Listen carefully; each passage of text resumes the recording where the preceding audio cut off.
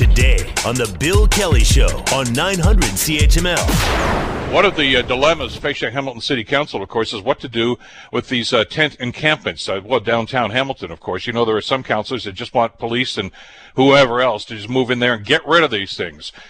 There's an injunction in place right now, which has put this thing on pause. But it's not going to go away, and certainly the problems are not going to go away that have caused this in the first place. So as Hamilton tries to decide exactly how they're going to handle this, maybe there's a lesson to be learned from London, Ontario, because those encampments exist there too, and they seem to be taking a much different approach to it. Craig Cooper is the manager of homeless prevention for the City of London and joins us on the Bill Kelly Show to talk about this. Craig, good morning. Thanks so much for the time today. Good morning, Bill. Thanks for having me. I'm hoping that the City of London is when they're looking at something like this, is taking this tact of, okay, this nobody wants to be there, nobody wants to be in a tent encampment, but are they addressing the problems that put that there in the first place?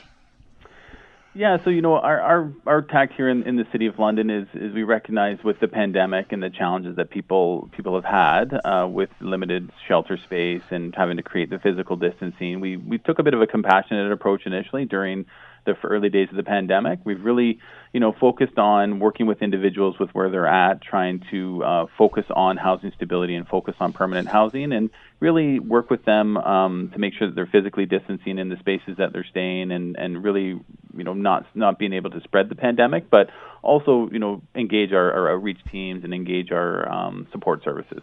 Where is the camp? So we have one encampment on Bathurst Street here in London. Yeah. It's an average size camp where it's not something the city sanctions. We don't sanction tent cities, but we're taking that compassionate approach. And as long as individuals at this point are maintaining the 12-foot physical distancing that is recommended, and they're not creating a health and safety concern for themselves or anybody in the area, we are taking that compassionate approach. Which is laudable, by the way, because I think what we have to do here, and we've had discussions on our program about this, certainly, and is to understand exactly why these are here in the first place. Part of it is COVID, partly, of course, is the housing shortage that we've all talked about for years, and governments promise every year that they're going to do something about it and rarely do. This is really kind of a culmination of a whole bunch of factors that rolled into one that are actually causing these. Yeah, we do see that quite regularly. The lack of affordable housing, the lack of housing, and choice of housing is definitely plays a large barrier. We're seeing more what I would call economically homeless, people that are just on the verge and on the edge, living in poverty, that can no longer afford rental increases or can no longer afford their apartments. We do see individuals that have challenges with addictions, mental health, and trauma, or experiencing in-the-moment crises, and we support them as well as best as we can and as much as they want to engage with us. We do really need to focus on, that continued engagement and that continued work with folks. We want to make sure that we're meeting their needs in the moment, but also in the long term. So we view housing as the solution there. We recognize we need shelters in our system, and we need people to have choice in housing, and we're working with folks to have that choice. It's a bit hard to say, hey, I'm going to choose where I want to live when you're choosing right now to live unsheltered, right? So we do work with individuals so that they can appreciate that we're supporting them in the moment, supporting them with what they need today, but also then, what would tomorrow look like for you, and what does permanent housing look like for you, and let's get that for you, right? Let's find your home and not just a house. What about supplying services for these encampments, even on a short-term basis? Sanitation, maybe, as you say, addiction services, mental health services, are those readily available? So we have outreach teams across our city staff, as well as some of the agencies that we work with. So we have a London Cares agency here in town. That's our main housing stability worker agency. They have two outreach teams that are on these sites 5-6 times a day. We work quite closely with our addiction services and mental health outreach teams as well. We do provide, in the moment, we've provided what we call comfort stations. It's basically a porta potty, and a number of those on the site. And we have a lot of groups in our community that are providing food, providing other resources for folks in there that, they need the day-to-day things to live. How's the community responding to this, Craig? It's a mix. We have people that are totally supportive of this and thinking it's a long time coming, and other ones that are completely against it. So we try to balance both those expectations, and we really try to focus on the individual and what is causing them to what are the factors that have chosen them to have to live unsheltered, or why they won't go to shelter or won't take some other services. So we really let that noise just kind of do its thing, and we really manage the individual and try to manage, supporting that person. When the discussion rolls around to long-term solutions, who's at the table? I mean, your council's been very compassionate about this, and sounds like there's enough members of the community that understand that, look, this is not the new normal, but it's necessary at this time, and what we need to do is to try to help these people along. But we need a long-term solution, too, and I would like to think that the federal and provincial governments are going to be at the table when you have those discussions. The city can't do it by themselves, can they? Exactly. It's going to take a combined effort from all levels of government, and so we know with the housing programs and the capital programs that are available through the federal government and Community Mortgage Housing Corporation, we have the conversations with them. Our municipal council recently endorsed a modular housing strategy that we're working towards, working with the provincial government and the federal government on capital opportunities. A lot of communities are doing that. I think every community in the province is doing some form of affordable housing, looking at modular, looking at different ways to support people better. And, I think it's great work, but each community is so unique. Each community is so different, and what works in one community may not work in another, and what works there may not work here. So, it's really important for communities to know their populations and not be afraid to try new things. Well, exactly, and I know that. Let's face it, this is not something that's new. There's no playbook to follow here, is there? I mean, I'm sure you're aware of the Hamilton situation. They used First Ontario Centre, the arena downtown, of course, as a temporary shelter. They've also put some people up in the hotel rooms because obviously hotels aren't doing a whole lot of business these days.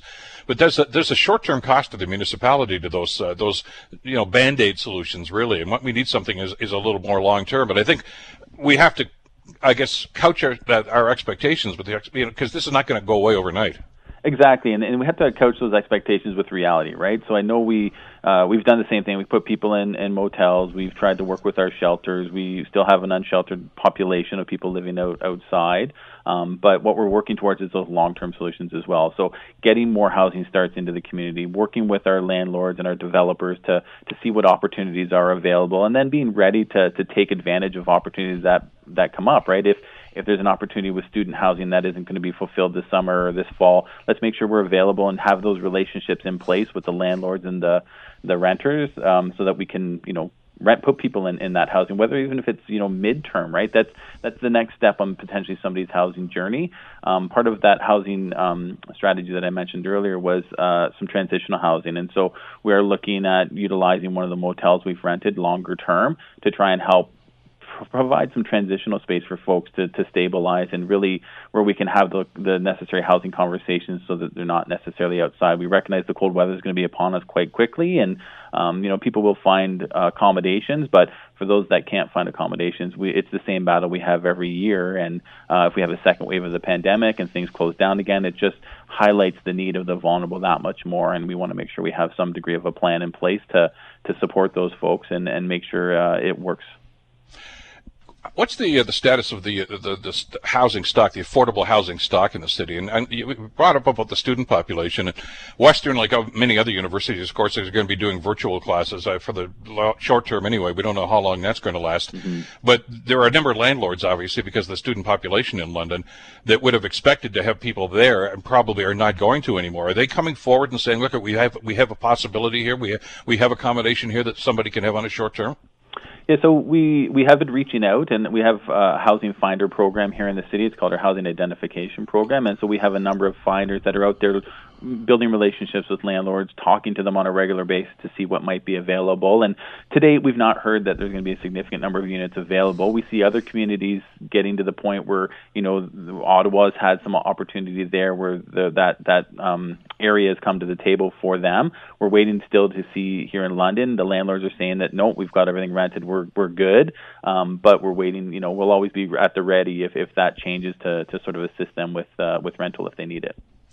It's a fascinating exercise and one that's presenting some great challenges, of course, to communities. And that's why it's so important, I guess, for us to look beyond our own city limits sometimes to say, okay, this is going on here too. How are they handling it? And it sounds as if there's a mix of compassion and at the same time practicality to what they're doing in the City of London. Thanks so much for the time today, Craig. Continued good luck with what's going on here. And I'd like to think that some point down the future we can talk about this in our rearview mirror because it's been solved. Hope springs eternal, I suppose. For sure, Bill. I appreciate you taking the time, and I do hope we'll be able to see this in our rearview mirror at some point. Thanks again, Craig. Take care. Take care. Bye. Craig Cooper, manager of homeless prevention for the City of London, who are also dealing with these tent encampments as we are in downtown Hamilton. And nobody wants to, and I have not heard anybody simply say, yeah, let's continue to do this. This is a great idea. It's not. But these are people that are in dire circumstances, many of them. And as Craig mentioned, some of them are people that were living on the street anyway. And that may be one thing in August. It's a totally different thing in January and February. So there needs to be some long-term solutions. And, we've talked about this, and you've heard this from other programs as well. When you start talking about affordable housing, you're also talking about things like living wage, and if people have enough money for affordability.